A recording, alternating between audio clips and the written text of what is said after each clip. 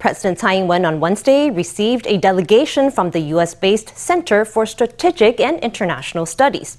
Tsai took the opportunity to thank the Biden administration's continued support for Taiwan while calling for cooperation with the U.S. on supply chain resilience. One member of the delegation offered words of praise for Taiwan, saying it remained brave and resilient in the face of various challenges.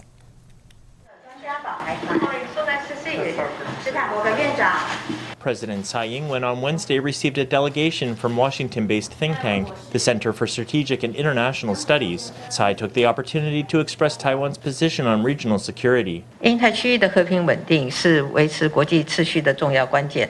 Peace and stability in the Indo-Pacific is critical to maintaining the international order. Taiwan is on the very front line in the defense of democracy. For many years, we have resolutely safeguarded peace and stability in the Taiwan Strait. We have continuously striven to strengthen cooperation with democratic allies, sharing experience and working together to protect our way of life and shared values. I know I speak for all of us in our delegation in our admiration for the people here's courage and resilience in tackling the many daunting challenges that you have been facing over recent years and continue to face.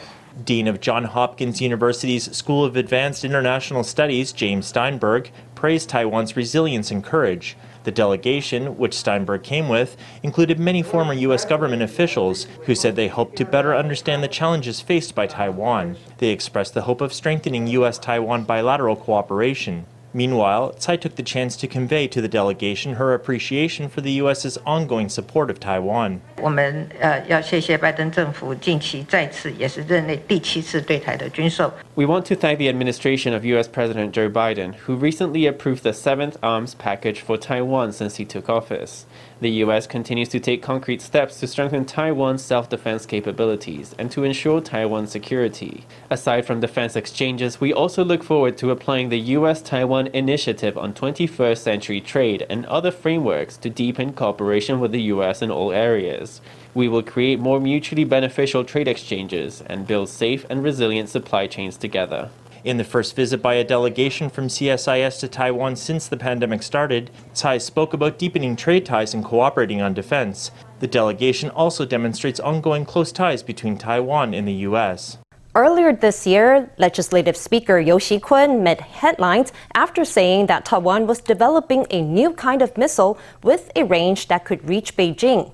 Since then, the so-called Yunfeng missile has been enshrouded in much speculation and secrecy. Now, a former head of the National Zhongshan Institute of Science and Technology says that the missiles are indeed in the works. The person is Gong Jiazhen, a retired Navy vice admiral who headed the institute between 2004 and 2007. In an interview, he confirmed that the missile can travel at supersonic speeds and is hard to intercept. He added that it has a range of 1,000 kilometers, far enough to reach Beijing. Former Minister of Culture Zheng Lijun on Wednesday registered Vice President Lai Ching-te's candidacy in the by-election for DPP chair. Zheng headed in the documents and the registration fee on behalf of Lai, who is currently following self-health monitoring rules after contracting COVID earlier this month. She said that if elected party chair, Lai will try to stabilize the political situation, win back the people's trust, recruit more talent, and work to protect Taiwan.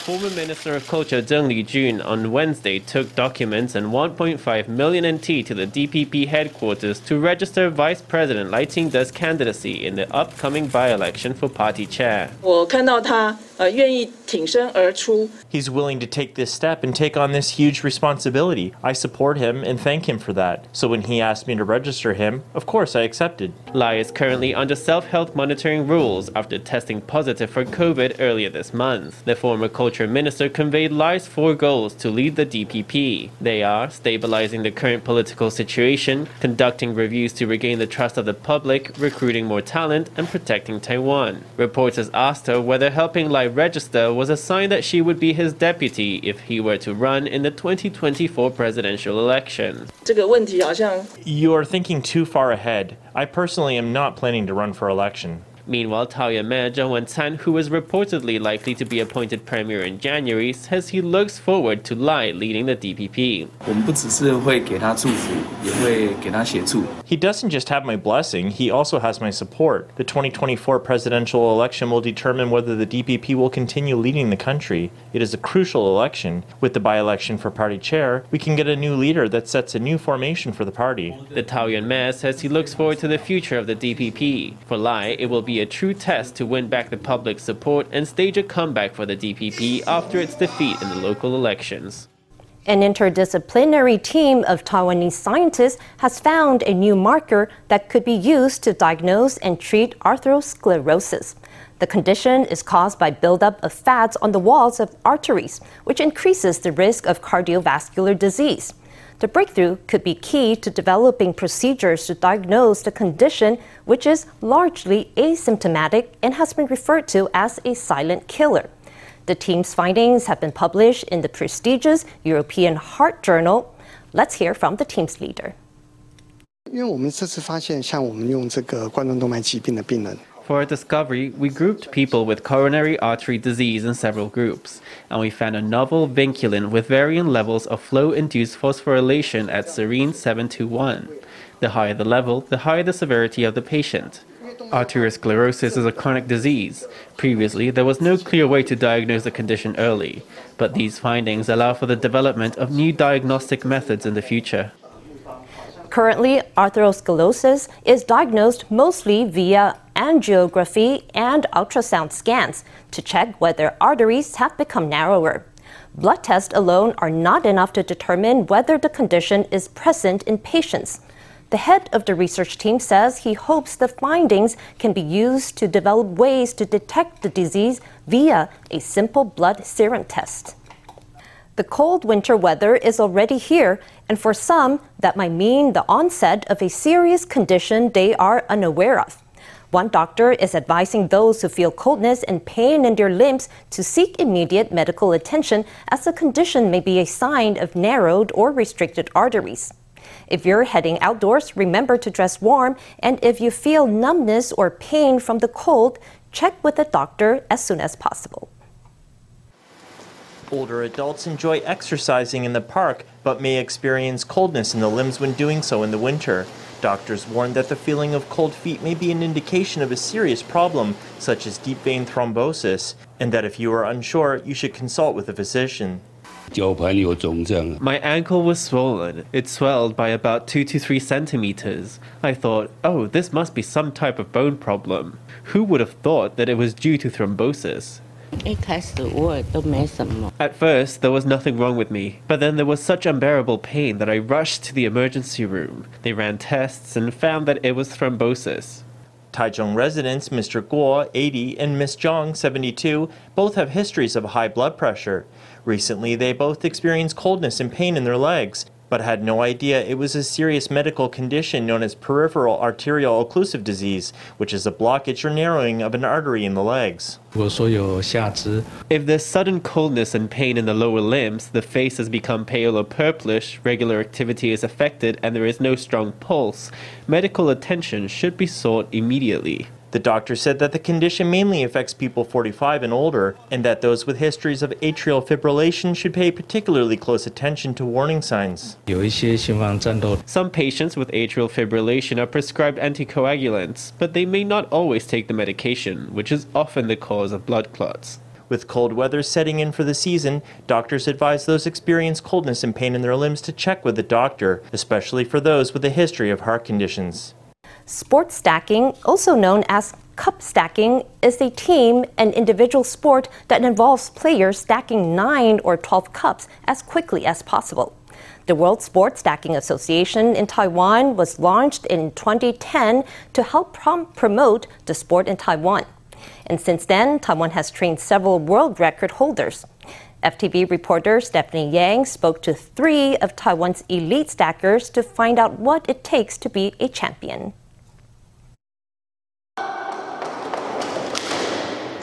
This is Yan Chen-yo, the world record holder for the men's 13 to 14-year-old 333 event. He started sports stacking in kindergarten. He practices every day for at least 2 to 3 hours. Though tiring, he says he loves the challenge. When I was in kindergarten, I saw videos of stacking on the internet. I saw that everyone was fast, so I wanted to be like them. Since then, I have practiced every day. I practice for 2 to 3 hours a day non-stop. It is tedious to have to correct mistakes all the time, but it is helpful when competing. This is Chen Bo-yu, the world record holder for the women's 15 to 16-year-old cycle event. She picked up sports stacking in 3rd grade after hearing about it at a club at school. She practices at least an hour a day. I started sports stacking in 3rd grade after learning about it at a club. I started practicing and got a sense of accomplishment during the practice process. That is what makes me continue playing the sport. When I'm not so busy with schoolwork, I practice for at least 1 hour a day. During practice and competitions, you can constantly improve yourself, your speed, or your psychological growth. The World Sports Stacking Association Taiwan was launched in 2010 to help promote the sport in Taiwan. Since then, they have successfully incorporated sports stacking at local schools and held numerous tournaments around Taiwan. To be able to hold regular physical competitions here is very good for the players. Because we have been promoting the sport for many years, we have some sports stacking courses in schools, and we also regularly hold training camps every month. We also participate in international competitions every year and hold competitions in Taiwan on a regular basis. On average, we organize more than 20 games a year in Taiwan. According to the WSSA, the international governing body for sports stacking, the sport is now in over 47,000 schools and club programs in 54 countries nationwide. So the World Sports Stacking Association, the WSSA, our goal is simple. We want to get kids doing sport, and especially kids who don't necessarily do conventional sports. The fastest stackers in the world are kids who don't do other sports necessarily, but this is their thing, and it resonates with them, and they are just awesome and fantastic. And we're a super inclusive sport. Boys and girls compete equally, and kids from all over the world, doesn't matter what country you're from, we're doing it everywhere. Taiwan hopes to continue to promote the sport and train more outstanding athletes to shine on the international stage. FTV reporter Stephanie Yang and Lu Bo-cong in Taipei. Since 2021, the Department of Industrial Technology at the Ministry of Economic Affairs has been trying to get small and enterprises in Taiwan to adopt small manufacturing methods. On Tuesday, the ministry held a forum to share its progress on the matter. Officials announced that a French software company has teamed up with them to offer design programs to SMEs. The project is set to get even more international as Zhonghua Telecom plans to bring its 5G technologies to countries like Thailand and Vietnam. This platform offers software used in machinery and manufacturing processes. Companies load their designs on it, and through a standardized framework, firms in the machinery industry can take advantage of it at any part of the production process. For example, put on the helmet powered by augmented reality to remotely monitor progress on the production line. The Ministry of Economic Affairs' Department of Industrial Technology has created this, the Intelligent Cloud for Machinery. The platform was developed by the Industrial Technology Research Institute. Now, a memorandum of cooperation has been signed with French software giant Dassault Systèmes in an event presided over by Vice Premier Shen Rongjin. We are providing the most advanced 3D design software so that domestic companies will have better 3D design capabilities and be better connected with the world. This allows small and medium enterprises to use the specialized software at a lower cost.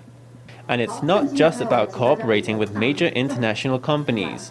Zhonghua Telecom has also joined the project to bring 5G tech to build a cross-country service platform in Southeast Asia. The move is hoped to allow small and medium enterprises to be better integrated in the region and to take on business opportunities brought about by the government's new southbound policy. IT connects our machinery industry with the rest of the world. More importantly, when the intelligent cloud for machinery is adopted by firms in Southeast Asia, we get a lot of technical knowledge on manufacturing. The platform has 1,500 members and about 70 companies. Estimates expect the smart manufacturing output of the Asia-Pacific region to reach $100 billion in 2025. Ahead of that, the Ministry of Economic Affairs is launching plans, commissioning ITRI to sign memorandums of understanding with other entities. It's harnessing digital technologies so that small and medium enterprises can adopt smart production methods and bring about transformation in the industry. The head of TSMC Charity Foundation, Sophie Chang, on Wednesday took part in a press conference to share the foundation's achievements. She also took the opportunity to share stories on the time she worked for the campaign office of U.S. President Joe Biden when he first ran for the U.S. Senate in 1973. Let's hear what she said. 他等于是没有名的时候，我就在他的小团队里面。 Before he was famous, I helped in his campaign team. So as you can see, I liked helping others when I was young, and it's something that I've been doing to this day. That is part of my personality. I hadn't thought that one day he'd be the president. I'm sure he remembers because he held my hand and we shook hands. Chang says she's known Biden for 49 years. Now her husband's company is expanding in the U.S., perhaps in part thanks to her influence. That was especially noticeable at a recent ceremony for the company's new fab in the state of Arizona, which was attended by the U.S. president himself. Sarah Brightman is the world's best-selling soprano, having sold more than 30 million albums worldwide over the course of her 40-year career. Brightman has accomplished it all as a performer, but is there anything else on her bucket list? FTV reporter Stephanie Yang sat down with Brightman for an exclusive interview to find out what inspires her and what other dreams she has for her career and personal life.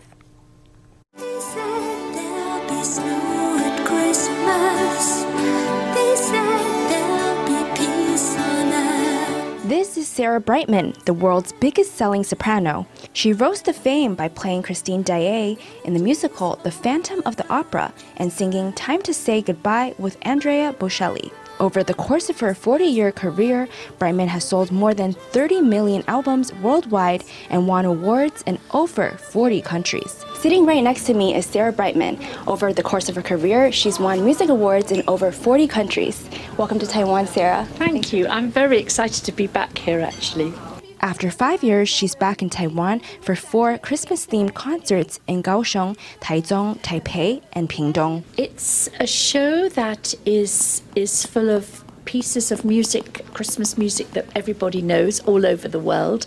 It's also got some of my hits, which obviously my sort of pure fans want to hear, but we've given them a Christmas twist, and a lot of beautiful costumes, beautiful choir, beautiful orchestra, and amazing lighting, and it's just a very heartwarming, emotional show. I have been coming to Taiwan really since the mid-90s, and I remember first coming here because the Taiwanese, people here that got to know my music, they were really enjoying an album I did all those years back called Dive, and it was a new experience for me, and it was an incredible experience because I love the city, I love the food. I was first taken out to an amazing dumpling house, and so that was my first experience there.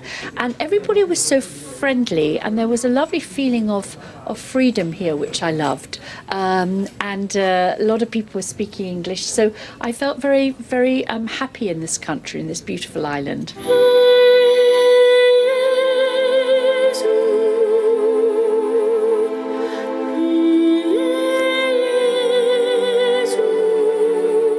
Is the world's biggest selling soprano. She started her career when she was just 11 years old. She pioneered the classical crossover music movement and is famous for having a vocal range of over 3 octaves. She's also the only artist to have topped both the classical music charts and the Billboard dance charts.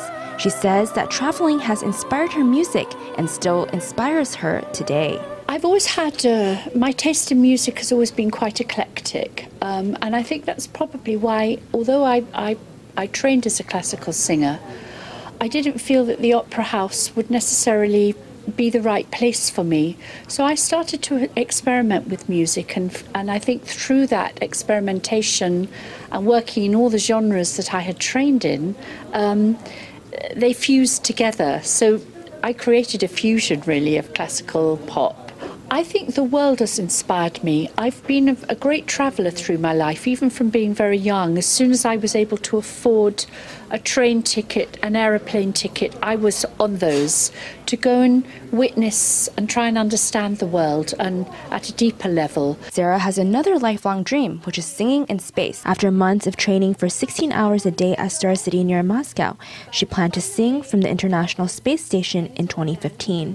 However, she later canceled the trip due to personal reasons. She said that although she didn't go, she learned many valuable lessons through training, and that it allowed her to step out of her comfort zone. She hopes to inspire others to pursue their own dreams. Use space more, though, for the protection of our planet. I think that the more we can do out there just to protect here is the most important thing about space. The training is hard, especially if you do it in the Russian way, which I did. I went to Russian to Star City and I trained there. And it was tough because I was doing a lot of it in another language, and you exceed anything that you could ever believe that you can do. And that's what was so good about it. I learned a huge amount about actually what my strengths were and how strong I could be as a human being. And I think if everybody could have this kind of training, it would be a great one, because then they stop feeling fearful of anything. Brightman says her future goals consist of composing more songs and continuing to delight her fans from all around the world. Hello, everybody. Well, actually, I'm going to say xie xie to you. FTV reporter Stephanie Yang and Lu Bocong in Taipei.